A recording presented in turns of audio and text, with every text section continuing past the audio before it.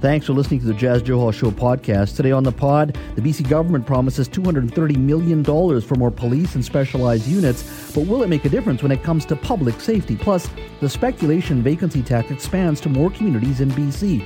Is it actually working? And the beautiful game, we continue our World Cup coverage as we mic up rabid Brazil fans in Vancouver. That's all next on the Jazz Johal Show podcast. Now, last night, Coquitlam RCMP responded to 911 calls where two individuals were killed in a gangland shooting. This latest incident comes after a brazened armed robbery attempt at a Port Coquitlam car dealership on Tuesday. And, of course, on Sunday, patrons and staff at Café de Soleil were robbed around 11 a.m. by two hooded, gun-wielding suspects who remain at large. One staff member sustained minor injuries. Now, all three of these incidents and random attacks in the downtown core here in Vancouver speak to why public safety has been a major concern for taxpayers. It's the reason why Premier David Eby announced late yesterday afternoon a $230 million investment over the next 3 years to fill staffing vacancies and increase staffing of specialized units. Take a listen. The RCMP will receive $230 million over 3 years. The new funding will help keep our streets safer for everyone by supporting the RCMP to operate at full strength, which is just over 2,600 officers. Right now, staffing vacancies and service level reductions are affecting law enforcement in British Columbia. This impacts the safety of officers and the public. Once fully staffed up, police will be able to provide better service in all parts of the province. That was Premier David Eby from yesterday. The government has been under fire from the BC Liberals for being soft on crime. Joining me now to discuss the new dollars and if they will be effective in dealing with the issue of law and order is Global BC's legislative reporter, Richard Zussman. Good afternoon, Richard. Hey, Jazz. Good afternoon to you. So, first of all, where did the provincial government find all this money? $230 million over 3 years is a lot of dollars. Where did they find it? So we're getting the second quarter financial update tomorrow morning at 9 o'clock, and I would suspect, Jazz, that it's going to be good news from Finance Minister Selena Robinson. At Q1, we saw what was projected as a deficit turn into a $700 million or so surplus. I would expect we'll find out that surplus has grown even more. If you aren't keeping track at home, David Eby over the last 6 days has spent more than $1.2 billion. And some of that money comes from profits from BC Hydro, but a large majority of it comes from the provincial coffers. So I think tomorrow we'll find out that the province has seen a bounce back in the economy much faster than expected, that there continues to be strong economic signals, even though there are global economic concerns, and that is no doubt where the province found this money. Something that Mike Farnworth, the public safety minister, says he's been advocating for a while, but now Premier Eby's here, public safety is a hot issue, and all of a sudden the cash is in front of the RCMP to get those officers on the ground. How much of an effect do you think this announcement will actually have on the ground? Because you still have to hire these officers. That takes time. You have to send these officers to the respective communities. That takes time. What impact do you think this will have in the near future? So training, recruitment, placement, as you described, 2 to 3 years until we can get to any semblance of full staffing. That's why this funding is over 3 years. And the public wants to see change now. And crime is one of those things that you can see the impacts immediately. Is it on the news? Is it not on the news? Do we see signs in our community of vandalism or petty theft? These are things that people have all around them. And a funding announcement like this provides a roadmap, but it doesn't provide immediate impacts. And David Eby obviously is hoping to have those impacts felt right away. Some of the positions may be easier to fill than others, but when you're talking about some of these specialized units, it takes time to find the right people to put into those positions. And it will continue to be a political issue until we start seeing those crime issues disappear off the top of the story or the front page of the newspaper. Any sense of why we had these vacancies? I know this is a constant issue. You're always filling positions, but when you got 270 odd openings, that tells me perhaps there was some neglect there. This should have been done a long time ago. Yeah, and I think that's one of the questions that David Eby was asked yesterday, Jazz, because The Liberals insist they've been calling for this for years, and Mike Farnworth insists that he had been bringing this issue up to the cabinet table for years, and it had not been addressed. So the question is, who is stopping it from happening? And it's unclear where that bottleneck was. Was it through finance? Was it from Premier John Horgan? Was it something that was put to the side burner as the province dealt with all the economic ramifications of COVID-19? That's very well something that could have happened. And, just placing these officers is challenging. But we know we also have shortages in all sorts of other parts of the province. We have shortages of nurses. We have shortages of construction workers. And all of these things are having other impacts in our system, our healthcare system, our building system. So all of that is curious. How much, these shortages impact the ability to fight crime, we just don't know. We know in some cases, for example, this money will help bulk up anti-money laundering units. We heard from Justice Austin Cullen that one of the things that would help is if the province could go after those proceeds of crime, but you need investigators to do that, to understand what these proceeds of crime are.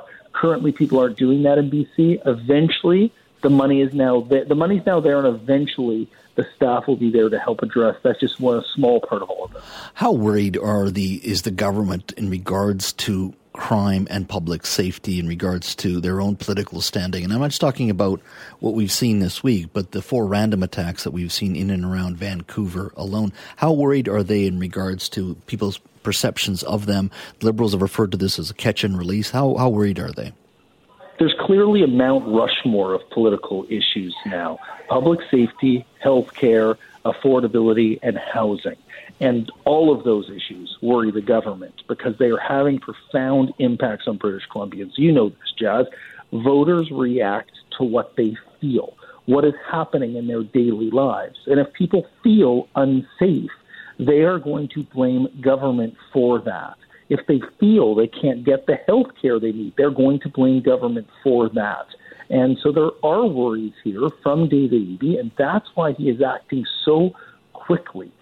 I think a lot of us knew that David Eby would move fast. I'm not sure anyone knew he would move this fast in terms of getting the framework in place, the money in place, and now it's about executing on that, having those coordinated teams working, having the RCMP fully staffed to see whether the money is being spent in a way that's actually having an impact on the way people feel about public safety in their communities. We've talked a little bit about public safety. The other issue around policing has been, of course, the ongoing conversation in Surrey, where you have, of course, the push and pull of whether or not they're going to keep the RCMP or continue the move towards a Surrey police service. Walk me through what the process is in regards to what you're hearing in Victoria for that long-running soap opera. Yeah, I spoke to Public Safety Minister Mike Farnworth about this again today, and he is anxiously awaiting a report from the City of Surrey that's expected on his desk by the end of the month around what this transition would look like. And it's really crucial here. The province will be looking at 2 things. It will be looking at, first off, whether the transition back to the RCMP will ensure that the public in Surrey are kept safe. And the other piece in all this is an assurance that there will be enough staff to do that. And that's going to be one of the challenges here. We know that there were a number of officers transitioning over to the Surrey Police Service, that there are questions around whether those officers will return to the RCMP. Those are the crucial factors here. The one thing the province will not be looking at is money. And if there is additional cost, it will be the City of Surrey who will be on the hook here. So we don't have a timeline for how long it will take to do the review. There are many in the community who believe that this is past the point of no return, that there is no way the city can fold up what they've done with the Surrey Police Service and remain with the RCMP. But ultimately, the decision will be in the hands of Public Safety Minister Mike Farnworth and the public servants around him about whether they believe that it's possible. Brenda Locke argues that it was the big promise of the campaign, that people understood what they were getting into by voting for her, and she's the mayor and has control of council. And it would there's a tough decision here for Minister Farnworth, who, may ultimately make the conclusion that we are past that point of no return. But what message does that send to the voters of Surrey, who showed up at the polls and elected a mayor who clearly had a vision about this? I mean, it was a very narrow victory, and there's many other issues that are debated in a election, as you know very well. But obviously that one was the number one issue, and the way Mr. McCallum ran that council. Part of the conversation, I assume, is also going to be severance. Now, we had Norm Lipinski on, head of the Surrey Police Service. He said, look, if we were to wind everything up, the severance cost alone, estimated by the Surrey Police Service, would be $60 million. The municipality would be responsible for that. I'm assuming it's not the provincial government. Will that be part of the sort of the mindset and thinking of Mr. Farnworth as Solicitor General, that will Surrey be able to afford the $60 million to pay the severance out and to wind things down?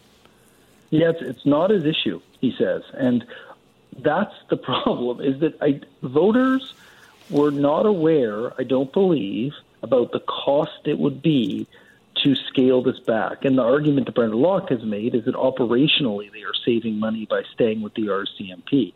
But there will be the $60 million plus upfront cost that will have to come from somewhere, and it's not coming from the provincial government. So that means it's coming somehow from the taxpayers in Surrey. Either the city's taking on extra debt, or they are going with a property tax increase in order to cover that cost. And no mayor, let alone one who's in their first year of the job, wants to go to the voters and say, oh, by the way, to fulfill my big promise, here's a big increase to your property tax. There has to be a political angle to this as well, beyond just policing in Surrey. Surrey continues to grow 1,000 new residents a month. They've got to make sure they don't annoy Surrey residents as well. Whatever the decision is, whether it's for or against, there has to be a political equation to this as well. Absolutely. And Farnworth has been insistent time and time again that the money's not there. But could they come up with some sort of creative solution around potentially lending the money to the city of Surrey while it works through whatever this transition is, under the promise that when the city starts saving all of its money that Brenda Locke argues is there, that then goes back into the pockets of the province. I don't know. That's one possible way to get around this. That you're right. The NDP needs Surrey as well. That's going to be a battleground, as it always is in a provincial election.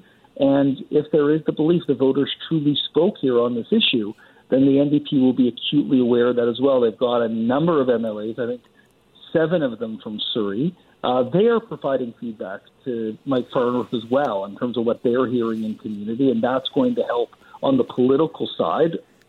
Put the public safety side part to the side right now. Politically, Farnworth will be getting briefings, no doubt, from his colleagues in Surrey around this issue. Yeah, I mean, it's further reminder that if we're ever going to have a Metro Vancouver police force, it has to be led by the province. The discussion has to be led by the province, because if you leave it to one municipality, in this case Surrey, it is a mess. I don't care if you're for the RCMP or against the RCMP. It doesn't matter to me. Ultimately, it is a mess at this point, and it's unfortunate because whatever decision is made, and someone's not going to like it, and there will be a cost to it as well. Richard, thank you so much for your time, my friend. Yeah, thanks, Jess. Have a great rest of the show. Well, the BC government is extending its speculation vacancy tax to more communities in January. Squamish, Lions Bay, Duncan, North Cowichan, Ladysmith, and Lake Cowichan will be added to the list, which already includes Metro Vancouver, Greater Victoria, Nanaimo, Abbotsford, Mission, Chilliwack, Kelowna, and West Kelowna. The government says the tax brings in millions of dollars, which is spent to increase the amount of affordable housing. Joining me now to talk about the speculation vacancy tax is Rob Shaw, who's a political correspondent for Czech News. Hello, Rob.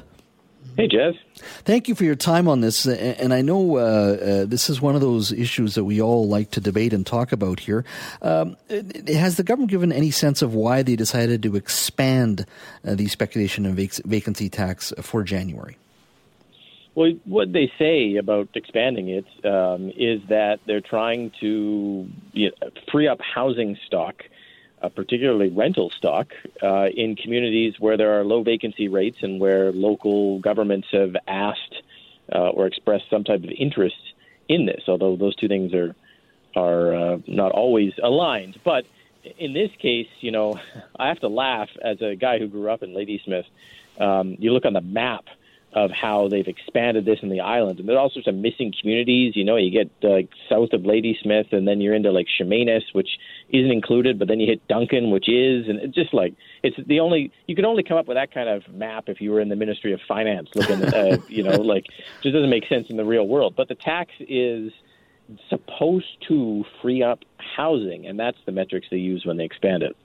And I guess between 2020 and 2021, I think it was nearly 26,000 additional property owners claimed an exemption because their units were no longer vacant. So and I've heard from government officials as well. They said, look, other cities, other jurisdictions in North America are looking at what British Columbia is doing.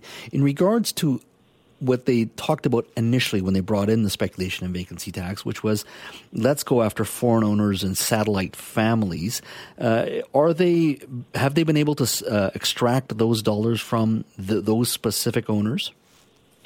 Yeah, remember the original version of this tax was just a speculation tax. That's what they called it. They added on vacancy only recently because this was never a speculation tax. It did not penalize you for buying and flipping multiple properties. It only penalized you for buying something and leaving it vacant, and only if it was a secondary home. And so they added vacancy to it. And because the original purpose here was, according to the government, not to target people who have cottages or kind of family vacation rentals or pay income tax in British Columbia, or it was supposed to be foreign speculators.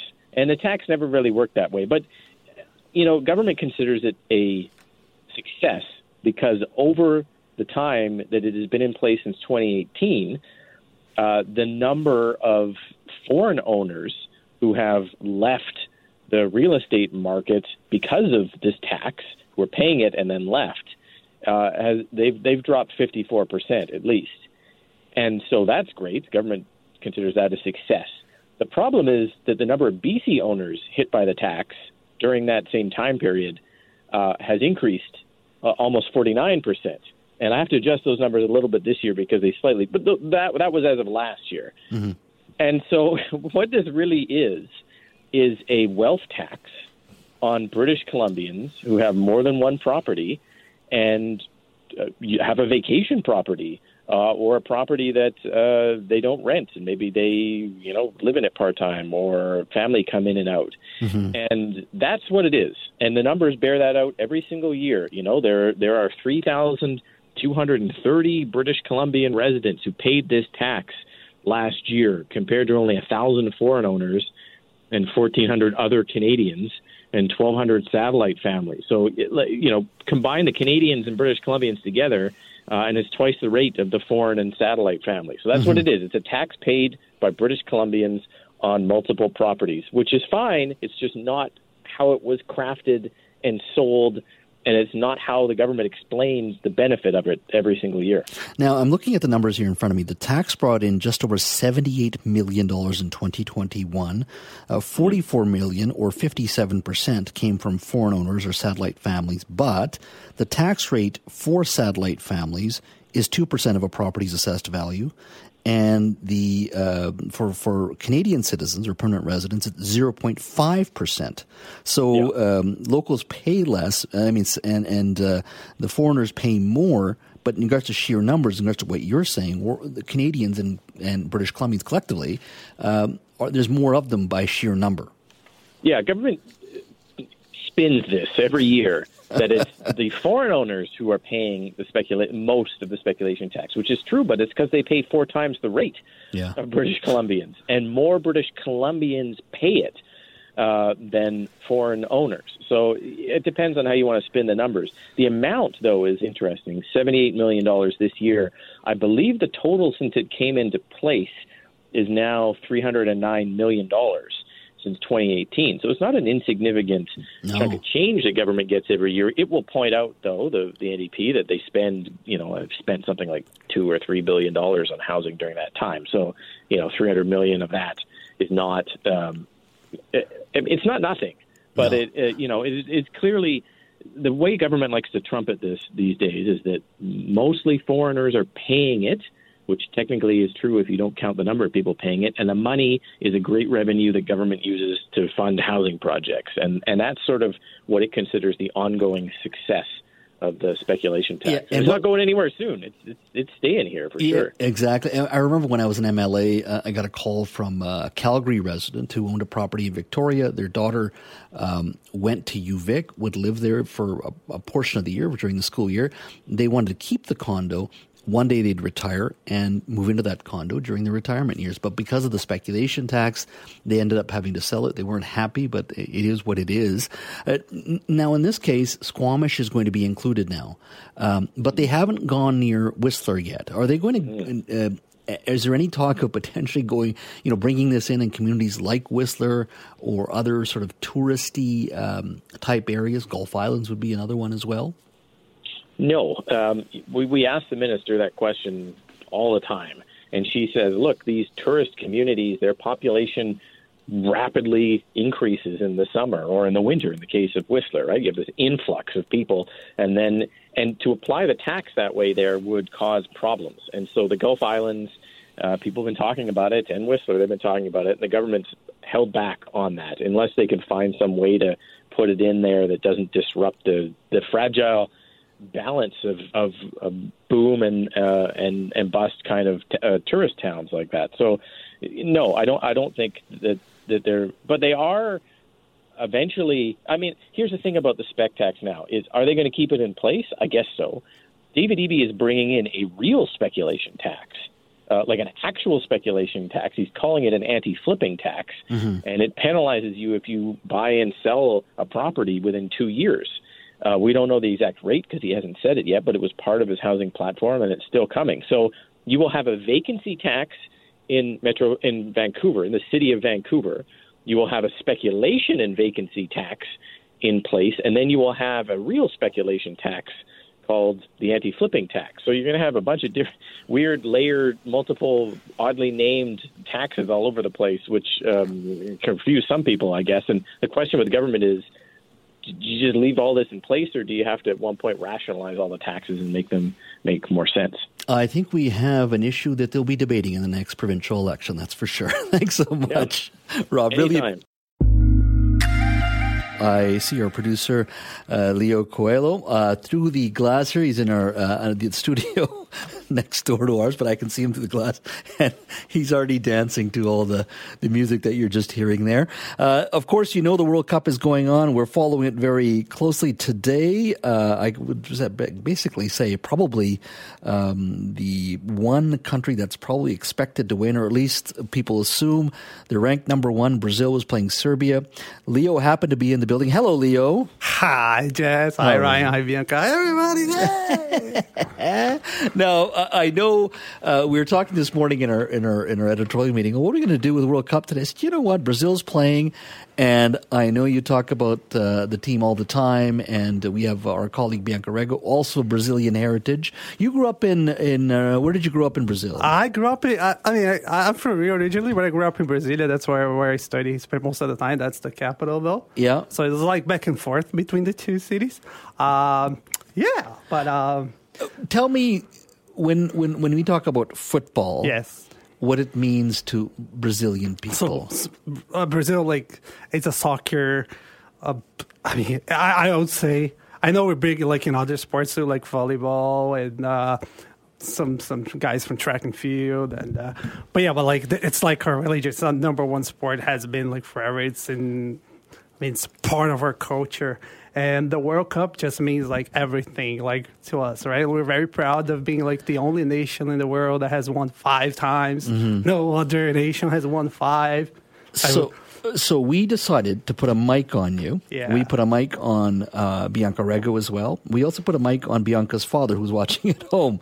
So because we wanted to get the reaction. Now, before we go to that tape, what were you feeling inside as the game is starting? What goes through your mind? Talk to me a little bit about the emotions you're going through. I know. To paint the picture, the first game is always the most complicated one, like emotionally wise, like unless you're in the final, because like it's the debut. I think it's like for Brazil, for everybody, right? Like you just want to come like in the first game and you want to show with pride who you were, and for a team like Brazil, which are like among the favorites, like France, like we've seen like some underdogs beating like Japan, beating Germany, and Saudi Arabia beating Argentina. You want to show who you are, right? You gotta come with the right foot. So we're tense because we know we gotta beat them. We can't tie. We can't lose. We have to show them. I could feel the tension. I could see you were very nervous. Yeah. You were. I've never seen you like that, to be very honest with you. So we put a mic on you, like I said, on Bianca as well, and her dad. And we're going to begin this particular bit of tape with all three of you, but we're going to start it with, I think you were singing the national anthem, Brazilian national anthem. And so a lot of this is going to be actually in Portuguese. I don't think you need translation, but you're going to see the tension, you're going to feel the tension. Take a listen to Leo, Bianca, and Bianca's dad watching the game today. Ouviram do Ipiranga as margens plácidas de povo heróico brado retumbante.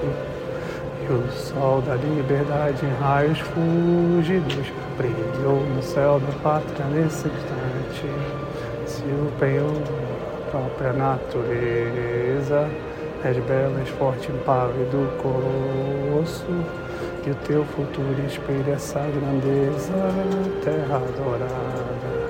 Entre outras mil és tu, Brasil, ó pátria amada. Dos filhos deste sol és mãe gentil, pátria amada, Brasil. Caralho! Vamos, porra! Caralho! Pô, Vinícius. Mano, que bolão do Casimiro. Olha só. So close to you, não?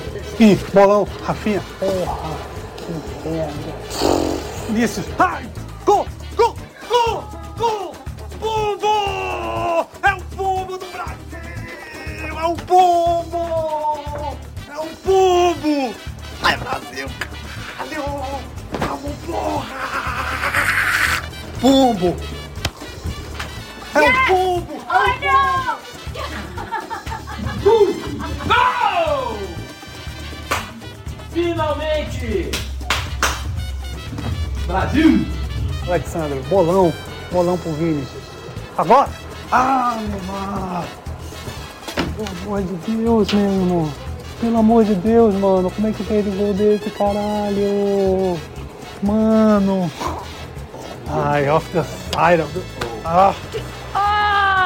On the post again. That is so annoying, but that's okay. Go, go, go, go, go, go, go, go, go, go. Ah, so close. So close. Go, go. Woo!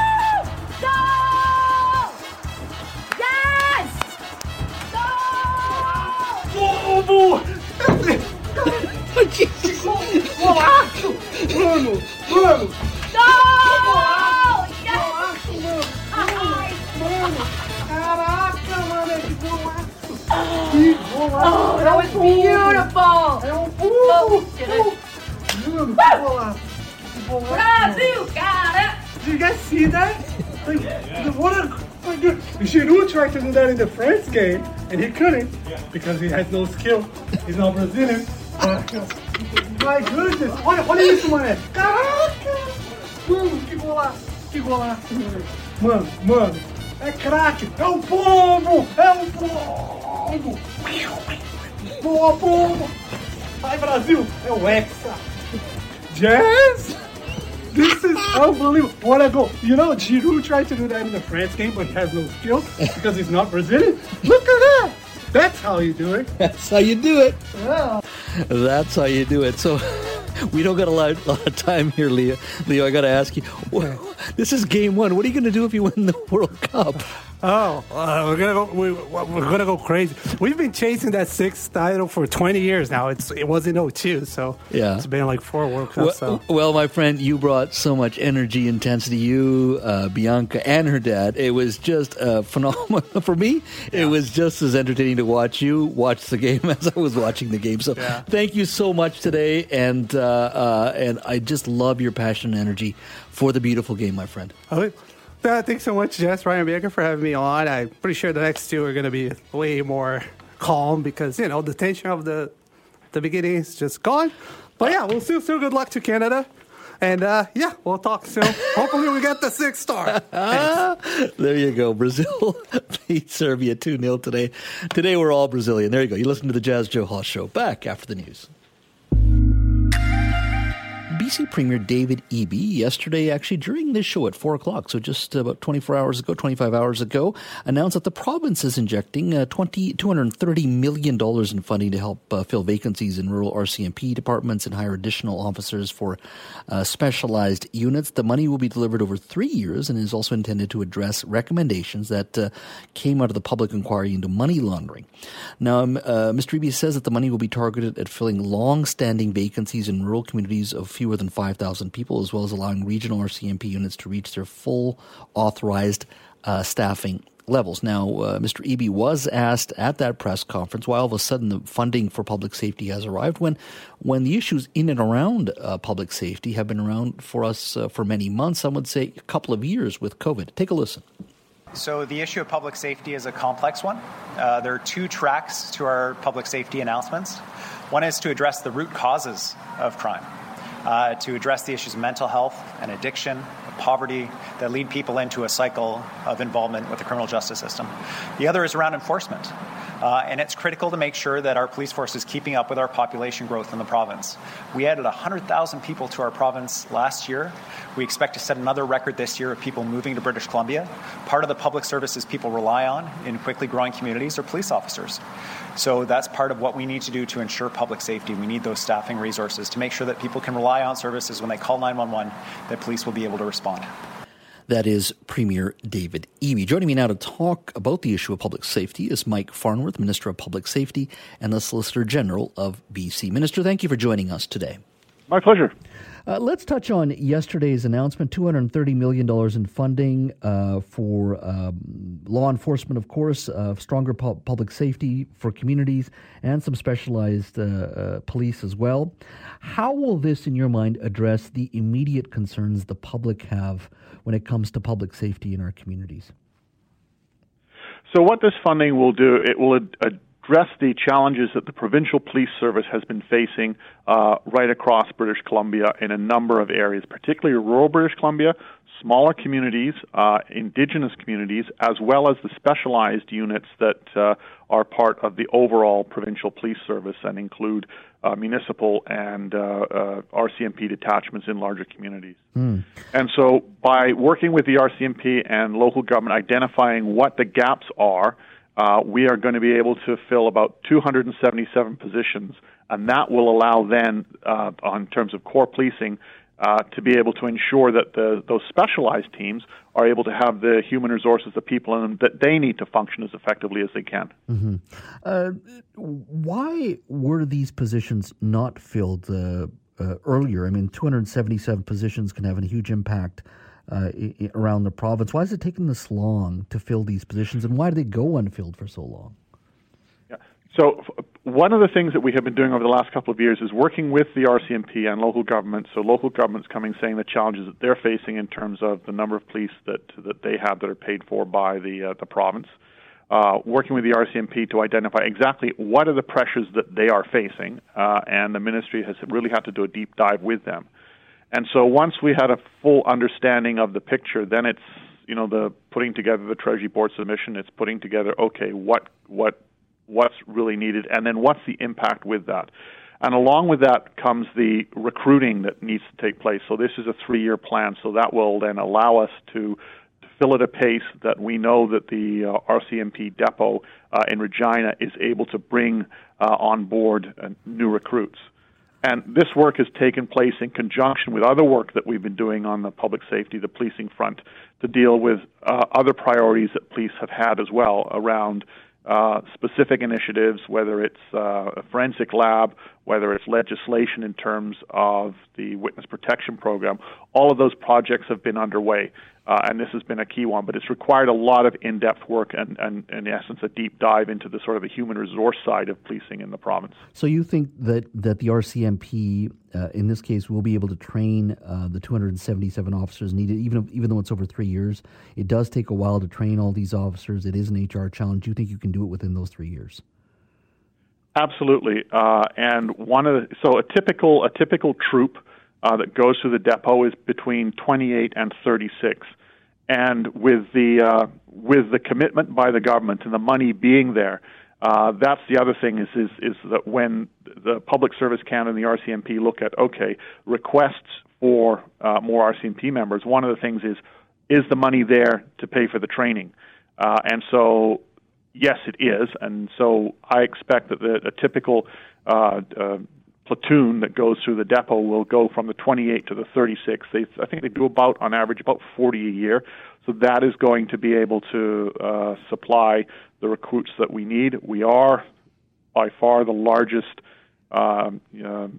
detachment in the province, E Division, which is the entire province of British Columbia. And so we will expect the bulk of those recruits will be here. And one of the significant policy changes that has taken place is that if you are recruited from British Columbia, for example, then you will be posted to British Columbia. And that hasn't always been the case. So that's a significant step. And that coupled with the changes that have happened with the police in terms of the RCMP, in terms of their contract, where their wages are now competitive with VPD and the Ontario Provincial Police Force, for example, we are confident that the RCMP will be able to meet the recruitment challenges. Minister, let's look at the immediate concerns here in Vancouver. We often hear about 4 random attacks per day in this city.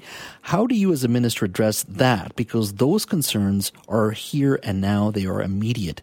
You kind of assume that the recent brazen violent attacks happen in large American cities and not Vancouver. And so that the concerns that we're talking about in many cases are of this week and are immediate. We often talk about, as I said, those 4 random attacks per day. How do you deal with those immediate concerns while dealing with some of these HR changes that you're talking about? So there's 2 things in regard to your question. The first is in dealing with the crime spree that we saw, and in the case of the shootings out in the Tri-Cities, the one on the car dealership, which is, funny enough, right near my house. The local police are on that. They've made a number of arrests, and and they've got the resources they need to be able to deal with those situations as they arrive, and they do a terrific job. The other is around these random stranger attacks and the mental health issues that we are increasingly seeing in terms of the challenges that police face. That's why the announcement that was made on Sunday by the Premier is of critical importance, because that's seeing an investment on that mental health side in terms of resources that police have been asking for. So the peer-assisted care teams, for example, and the CAR teams, that funding that's going to enable those programs to be expanded across the province. So the CAR teams, which have a mental health worker along with police, is going will go to about another additional 12 communities, and that's primarily the hub communities.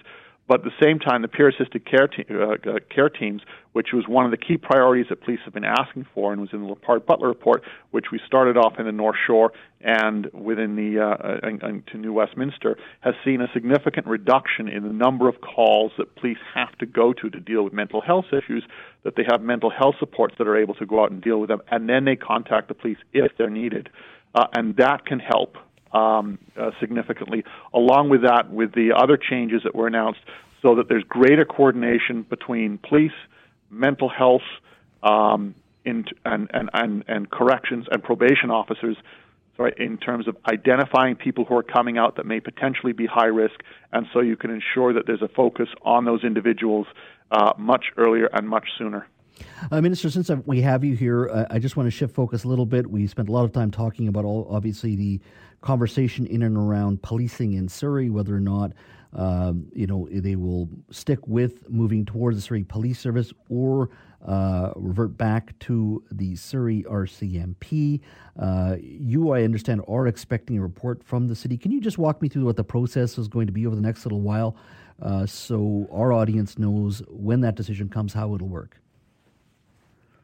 So if the City of Surrey wishes to go back on their transition to the Surrey Police Service and go back to the RCMP, first off, there's been a considerable amount of money spent on that transition, and it is quite advanced. They're going to have to put forward a plan in terms of how they are going to do that. And that plan needs to be reviewed by my Director of Police Services to see that it ensures that Surrey is able to maintain safe and adequate and effective policing. And coupled with that, there also needs to be a plan from the RCMP in terms of how they're going to restaff that transition. And so that's so that plan has to come in, and again, that has to be reviewed by my Director of Police Services as to whether or not the proposal that they have got will in fact ensure, one, a smooth transition back, two, deals with the human resource issues of people who join the Surrey Police Service in good faith, the capital questions, and also how much is this going to cost, and that plan has to be reviewed, and that plan obviously also needs to be made public, which is what my ministry would ensure. And only then could something move forward. And that will come down to a decision you'll make after consultation and the recommendations that you will receive. You will make that decision. Yeah, so that would come saying that yes, there's a viable, workable plan, or there's issues with it. And so the City of Surrey has said they intend to get their plan to me by the end of the month, and I look forward to seeing what that plan has to say. Well, Minister, it'll be a very interesting conversation, that's for sure. We'll look forward to that decision, and I really appreciate your time today talking about your new $230 million in funding for police as well. Thank you so much for your time. My pleasure. Thanks a lot. Well, I was reading the Vancouver Sun today, and it told this amazing story of a teacher named Carrie Gelson, and it was 11 years ago. She's an elementary school teacher, and she exposed the truth about poverty and the impact it was having on children and their mental health, specifically in Vancouver's poorest neighborhood. She talked about the frequent episodes of emotional breakdowns, mental breakdowns, as kids deal with the issue of hunger, lack of sleep, or a disorder at home, poor hygiene, all those impacts that make learning difficult. Well, that letter that she sent out, and there was a line that she used in her communique, according to this article, it goes something like this. It says, quote, "because every child in Vancouver matters," when she appealed for help. Well, according to the article, that letter, that communique, led to the creation of the Vancouver Sun's Adopt a School program. Well, joining me now to talk a little bit about the program and the help it provides is Jillian Shaw. She's a co-founder of Adopt a School and director of the Vancouver Sun Children's Fund. Jillian, hello. Welcome. Hi, Jeff. So good to hear your voice. Good to be here. Yeah, good to have you as well. Walk me through a little bit in regards to that initial, conversation from 11 years ago and where the program is today.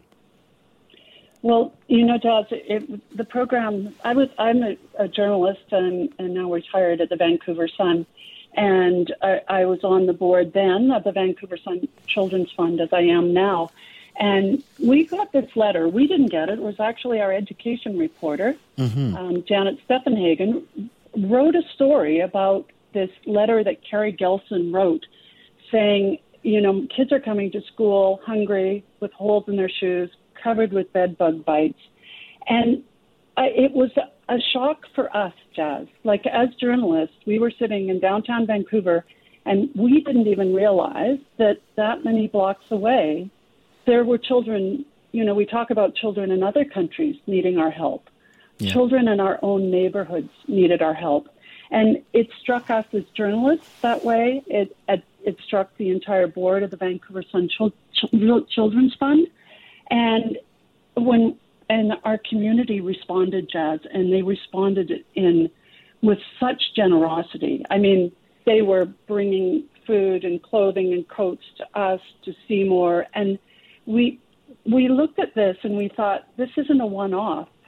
This is children in need in our own communities. What can we do? That's how we launched Adopt a School. Jazz, we thought we'd, maybe need $50,000 or something to do everything that needed to be done. Mm-hmm. I tell you, 11 years later, the first year, It was hundreds of thousands of dollars, Jazz. And thanks to our donors, this year we have $2 million in requests from schools for just everything from basic food to shoes to things like that will help with the mental health crisis that has only been exacerbated by COVID and poverty. No, you raise a very good point, especially with COVID, and it's something we really didn't talk much about when it comes to mental health. 11 years ago. So, if somebody, let's say a teacher or a school, reaches out for help, what kind of things are you paying for or trying to raise money for in and around mental health? Well, Jazz, really what it is, what we're finding when these teachers come to us, and this is why we call it Adopt a School. We could call it Adopt a Child, but it's really the teachers, the principals, the staff in these schools know firsthand what's going on. So we go to visit the schools and we see what's happening. And really what it is the effects of poverty, the stress of poverty. I mean, just think, Jazz, if you had to come to work with no food, if you didn't have supper last night, if you didn't have breakfast this morning, if you were cold, if you had no place to sleep, how would that affect your learning? So we have teachers who are struggling. Teachers aren't paid to do this. Teachers aren't paid to find mattresses for children or, buy bed bug spray or go out and buy shoes and coats. They're not paid to make sure a child gets fed. But in fact, in these schools, the teachers, they can't do their job when the children don't have the basic necessities of life. Well, sorry, go ahead. No, it's just a lot of these social, emotional, and mental issues are around just that. I can tell you a story, Jazz, about. I mean, we have a lot of them, but there was a little girl who was taken to see a pediatrician. She was sent, through referral, I think, through the school to a pediatrician because she had developed a really crippling and intense phobia of insects. The pediatrician examined her and found her covered in bed bug bites. So the pediatrician thought, no wonder this child is so scared of insects. But the little girl said, no, it wasn't that. It was she didn't like the crunchy bits in her food. And Jazz, this was cockroaches that would drop into the pot on the stove that her mother would try to fish out. So when we talk about mental and emotional health, I mean, the impact on children living in poverty is something I think we just don't see it a lot. Yeah. Like we just assume they're okay. And we talk about them being resilient. Well, it's very hard to be resilient when you don't have enough to eat. Yeah. So those that are listening, folks that are listening and who do want to help, where can they go to learn more about Adopt a School? And if they want to donate money, where can they go? Well, Jazz, our stories run. We're running our campaign now, and we just tell these stories in the Vancouver Sun. Our website, because this is a charity, a fully, standalone charity with a charitable number. It's the Vancouver Sun Children's Fund. Our website is vansunkidsfund.ca, and if you just click on that, vansunkidsfund.ca, it will take you to the stories all about us and a very big donate now button, Jazz, I can tell you. And one of the things that is very important to a lot of our donors, and I have to say we couldn't have done this for this 11 years without the generosity of our donors. And 100% of our donations go to help kids. We don't so much as buy a cup of coffee from. So if you give us $100, $100. If you give us $1 goes to help. There's no administration fee taken off donations. Well, so that is, you folks are doing phenomenal work, and there is a tremendous need still out there. Jillian, thank you so much for your time. And once again, if you do want to donate, it's vansunkidsfund.ca. That's vansunkidsfund.ca. Jillian, thank you so much for your time today. Thank you, Jazz. All right. That's Jillian Shaw, co-founder of Adopt a School and director of the Vancouver Sun Children's Fund.